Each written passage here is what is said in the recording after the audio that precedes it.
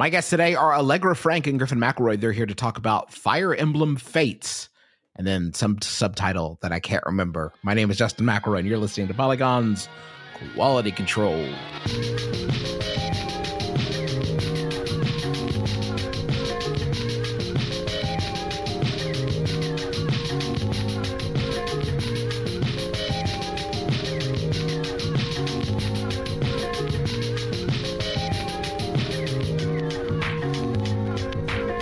Hi, you two. Welcome to the show. Hey, thanks for having us. I'm Bono. See, I made a U2 joke. Oh, wow. You just came up with that out of nowhere. That's the direction I decided to take it in. I've recently decided to only talk to Allegra for the duration of this episode. Aw, dang. Aw, dang. Hi, Justin. Hey, Allegra and only Allegra. I want to talk about Fire Emblem Fates.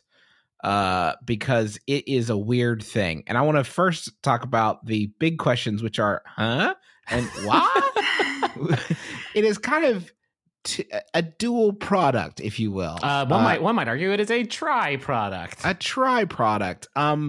Allegra and Griffin, explain. I'll start with Allegra, and then Griffin, you just kind of like interject from time to time between syllables. Explain to me the structure of Fire Emblem Fates. Right. So it's currently available in 2 versions at retail, and then there's a third downloadable version, or if you are one of the lucky few to get the special edition, you have access to it now. So there's Fire Emblem Fates Conquest, Fire Emblem Fates Birthright, and Fire Emblem Fates Revelation, which is the third extra path. So basically, I mean, it's sort of like Pokemon in the sense that it released in 2 versions simultaneously, but Griffin and I both felt that each version is kind of its own game. So, go ahead, Griffin. A point of comparison, like I think the Pokemon comparison's interesting because when they first announced that they were doing this, like that is what I expected.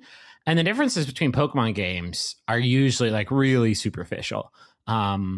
There's always, different monsters in each one, and if you want to collect them all, you gotta play both games and trade them between them, or find a friend that has the other version and trade them between them. That's not exactly what it goes for here. Like the split here is, first of all, these are like fully featured games. Like it's not like the same exact storyline with different characters. The characters are different, but the story is also completely different.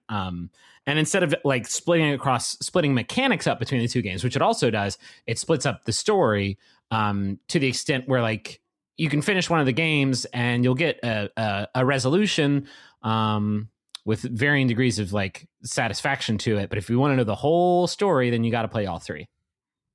Yeah. So it's kind of cool. So like you could theoretically just buy one and be satisfied, but like the intention is that you'll buy all 3 to get the full, storyline of this war that's going on. And the way that it handles it is the Fire Emblem games take place over a series of chapters, and early in the game, about chapter 6 or so, after you've had time to meet the families that kind of represent the 2 different paths, Conquest and Birthright, you then, in a important point, and in chapter 6, you make the decision between the families, and one is your like birth family, and one is your adopted family who you've lived with most of your life, and you have to make this pretty tough decision of siding with the army that represent these 2 families that you've had 6 chapters to kind of get to know. I think it's really effective.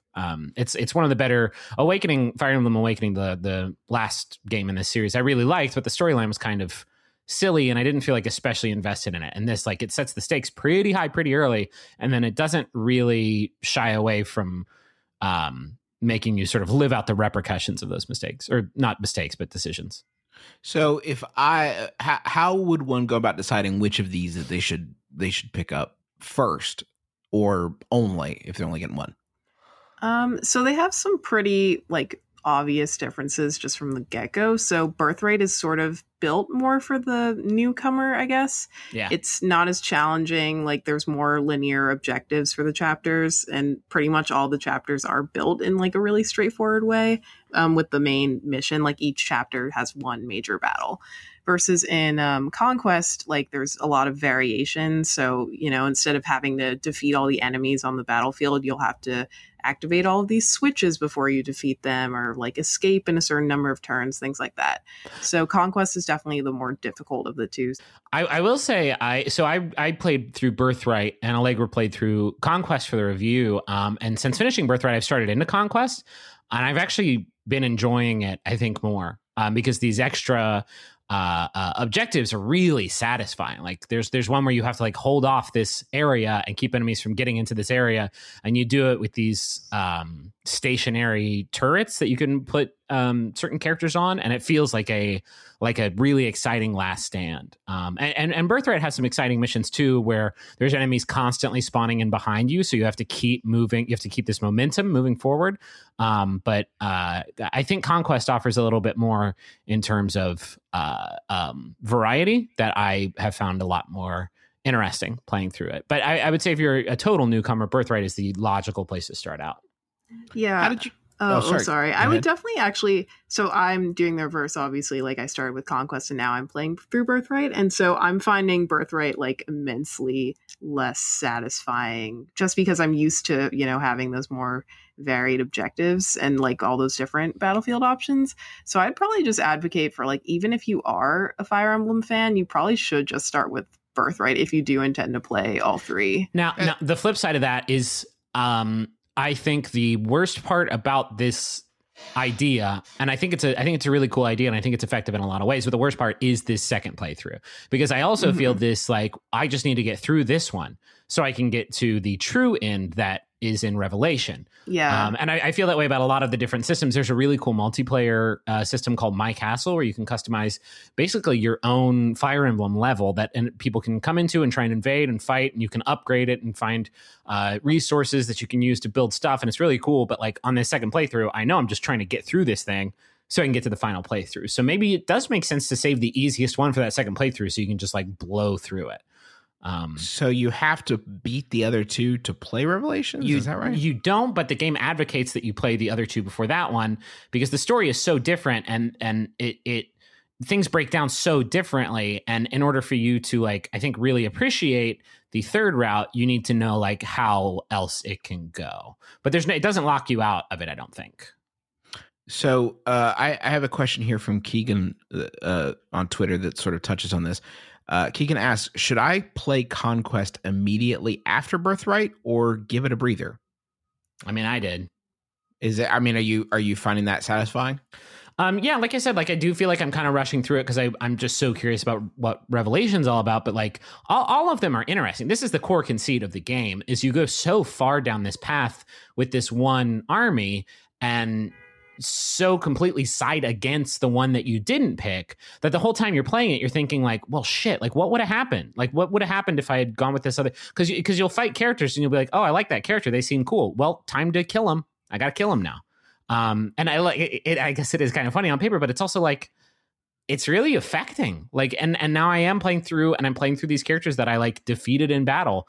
And and now like I'm fighting against like my spouse that was on my other game, and like I'm seeing them pop up on the front lines, and it's this series has always been really good about making you form like emotional attachments to these different characters, because the writing's really great and gives you a lot of time to like get to know them.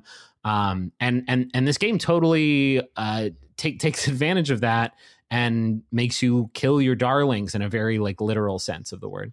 I was reading when I was reading this review, I was actually kind of thinking about playing this. I've dabbled with some Fire Emblem games before, but never really gotten too deep into them. But I was almost completely put off by the section here about the class adoption system, which sounds like nightmarish. Can you talk about that and like how much of a deal breaker it is if you're someone who's maybe a little bit more of a casual strategy player? I know Griffin was really sour on that, and I also like found that system to be pretty dense in a not so accessible or friendly way. But at the same time, like I tend to play really offensively. Like I don't really actively understand what I'm always doing. Like I usually go for the units who are the strongest, and I just pair up the characters that I think are cute together or whatever. So I'm kind of more of the casual player. So for me, I didn't find the class system quite as infuriating, because I still was able to just like, okay, this, like, it comes with different numerical ratings of like, oh, this class is like, gonna be a 120 versus this is a 125. So even though I don't necessarily know what that means or what that corresponds to, I'm like, oh, well, 125 is a bigger number than 120, so I'll just go with that. Yeah, so, it's not too hard to, it's not too, like, you can boil it down to whatever simplicity you want. It's just a bad system. It's like not a good system for character management, and it's totally doable. The problem isn't that the system is completely inscrutable. Like, if you think about it, like, there are first tier, lower tier classes, and then there are higher tier classes that you can promote to, and the seals either move you between those first tier classes or promote you up to the second tier classes. That's about all that it is. So once you hit a certain point, it makes sense to promote yourself up to that next tier of classes and start leveling up through those and getting the benefits of those. It's not that the system is impossible to understand. It's that you always feel like you're using it wrong, because like you can level up those first tier classes up to level 20. And every time you level up, you get stat boosts, and you can unlock new skills, and you unlock stuff, I think like every 5 levels, new skills every 5 levels. And if you promote too early, you just miss out on that stuff. And the game doesn't tell you like, don't do it too early. Don't promote too early, because if you promote too early, you'll miss out on levels worth of stat boosts and new skills. Game doesn't tell you that. And without like, that's it's so easy to screw this system up in a game that is all about like permadeath and having permanent consequences to the actions that you make. The game like forces a lot of stuff on you that it just straight up doesn't explain. For instance, your main character, you get to pick while you're building them. You get to pick a boon and a bane. Doesn't explain what that is, but it is like a stat that you're good at and a stat that you're bad at. And then it lets you pick a subclass, and I forget what it calls it. I think it calls it like talent.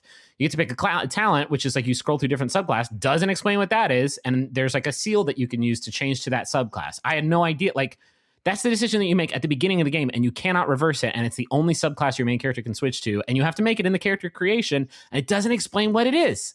Right. Like it's you don't have to use this system perfectly in order to succeed, because I'm sure I screwed up a lot of the advancements that I did, but it's bad to have any system in your game that just the player, even if I imagine there's like really skilled Fire Emblem players who have to refer to like spreadsheets in order to figure out like who to marry to adopt which subclasses to switch to which promotions to. It's completely inscrutable, and even if you use it and still beat the game, you feel like, oh well, I definitely screwed this up somewhere along the way. Did Flying Enemy on Twitter ask if you would recommend some FAQ usage for the upgrade system? Yeah, definitely go for it. I yes, totally. Because it's kind of inscrutable. I mean, you can kind of do some guesswork. Like the important thing to keep in mind is just know what kind of character you're trying to make. If you want to focus on just like a straight up melee fighter guy who's good at swords, cool. Like maybe stick with the class that he starts with, or switch them over to a class that's going to get good at swords before promoting them to the class that you want them to sort of finish the game at. That is what you have to do. The game tells you like none of that. Clifford wants to know which characters make the cutest couple. Ooh.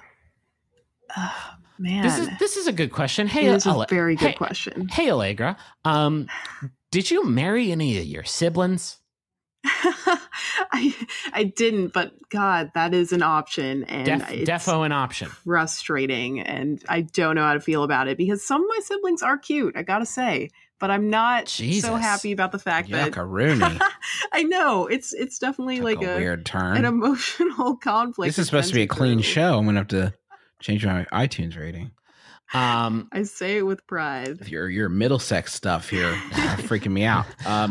I wanted to ask you guys, this is kind of a weird review in that we've had some paired reviews before, two-person attacks on a review, and but they're usually broken down by this person says this and this other person says this.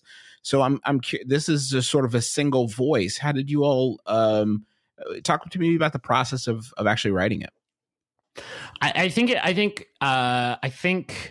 if there had been a big split in like what Allegra and I thought about the games, or if there had even been like a huge quality split between the two SKUs, maybe we would have even broken it up into 2 different reviews if that were the case. But I don't think that was the case. Like the games are the campaigns are similar enough, and Allegra and I were like so totally on the same page. So it just didn't make sense to make it like a dialogue or whatever. So how did you actually write it, Allegra? So I would say, I mean, Griffin kind of just went head down for a day. It was kind of just like Griffin took a day and I took a day.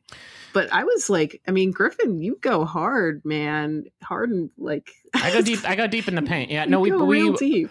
We had a Skype call where we talked about our feelings of the game just to make sure like one of us wasn't like, well, this sucks. And one of us was like, well, this rules. And then we took a bunch of notes and we put all the notes into a shared Google document. And then, like she said, like one day I went through and just filled out a bunch of the notes. And then the next day she went through and filled out a bunch of the notes. And then each of us did a couple more passes, just like making sure that we were all on point. We touched on all the points that we wanted to do and then pass it off to the editors. They edited it and we gave more passes to, make sure that we were in agreement with these editors and also each other still. And we both still agreed with the document. And it's complicated. Like it's definitely, I would say more, I mean, working with Allegra is wonderful, but it's more complicated because you literally have to reconcile two different people's opinions into a single sort of thing. Right. It definitely did help though, that we both like love this game. I think we can agree, right? Yeah. It's a sick game. Yeah.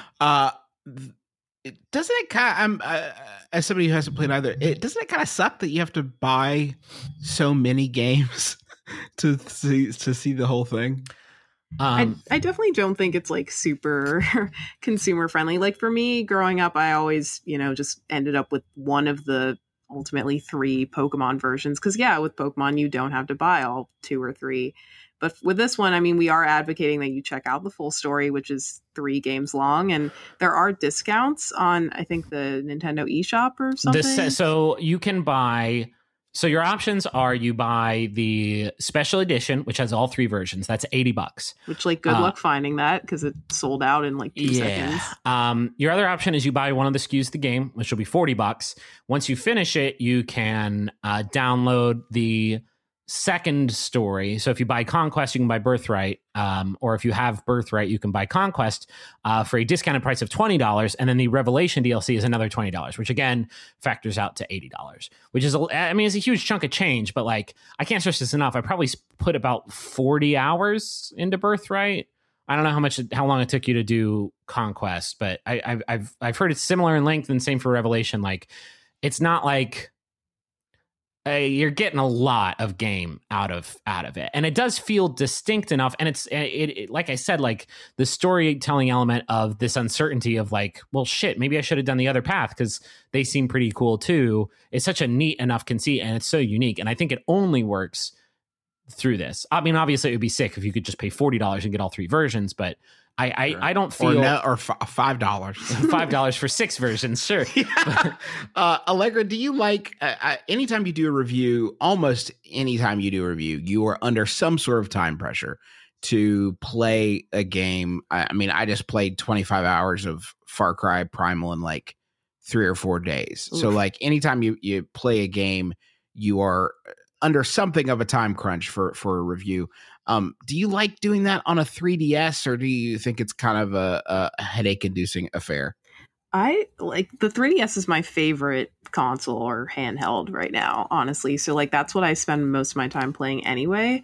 And I spend a lot of time commuting. So it's just kind of easier for me to be able to devote the time needed when it's a portable like that.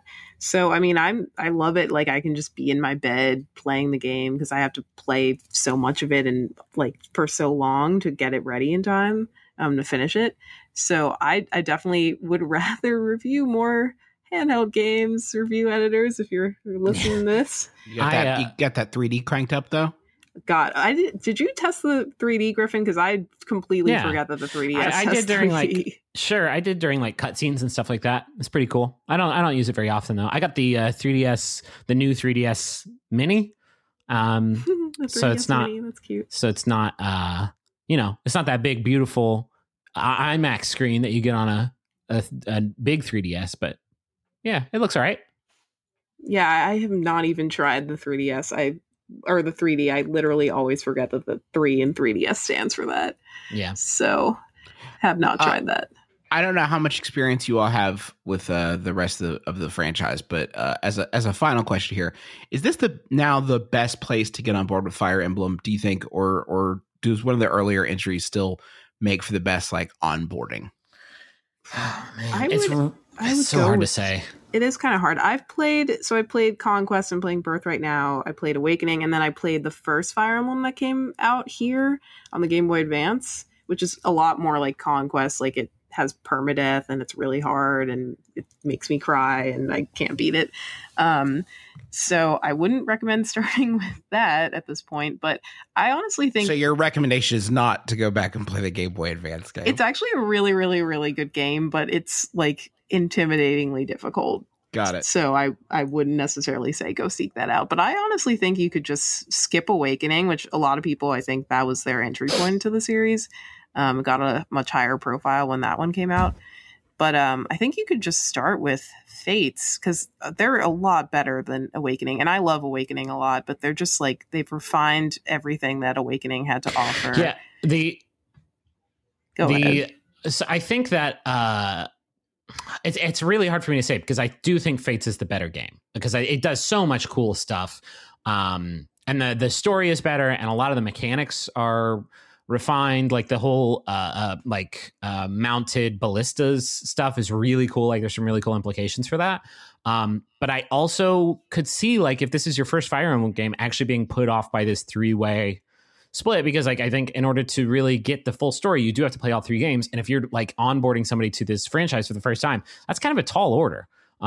Awakening, I thought, was a really terrific game that is now probably way cheaper. And still really resembles the Fire Emblem Fates experience. I really don't know. I think it's kind of a toss up. I would definitely say, if you are going to get on Fates, do Birthright first if you've never played the game, because it's a much more forgiving like experience. Cool. All right. Well, you two, thank you so much for joining us. You can find Griffin and Allegra's review on Polygon.com, along with so much else. And we hope you'll go check all that out. I want to thank Custodian of Records for use of their track Goodwill as the intro and outro of our program. And thank you to you two for joining me, and thanks for listening. For Griffin McElroy and Allegra Frank, my name is Justin McElroy. Thank you for listening to Polygon's Quality Control.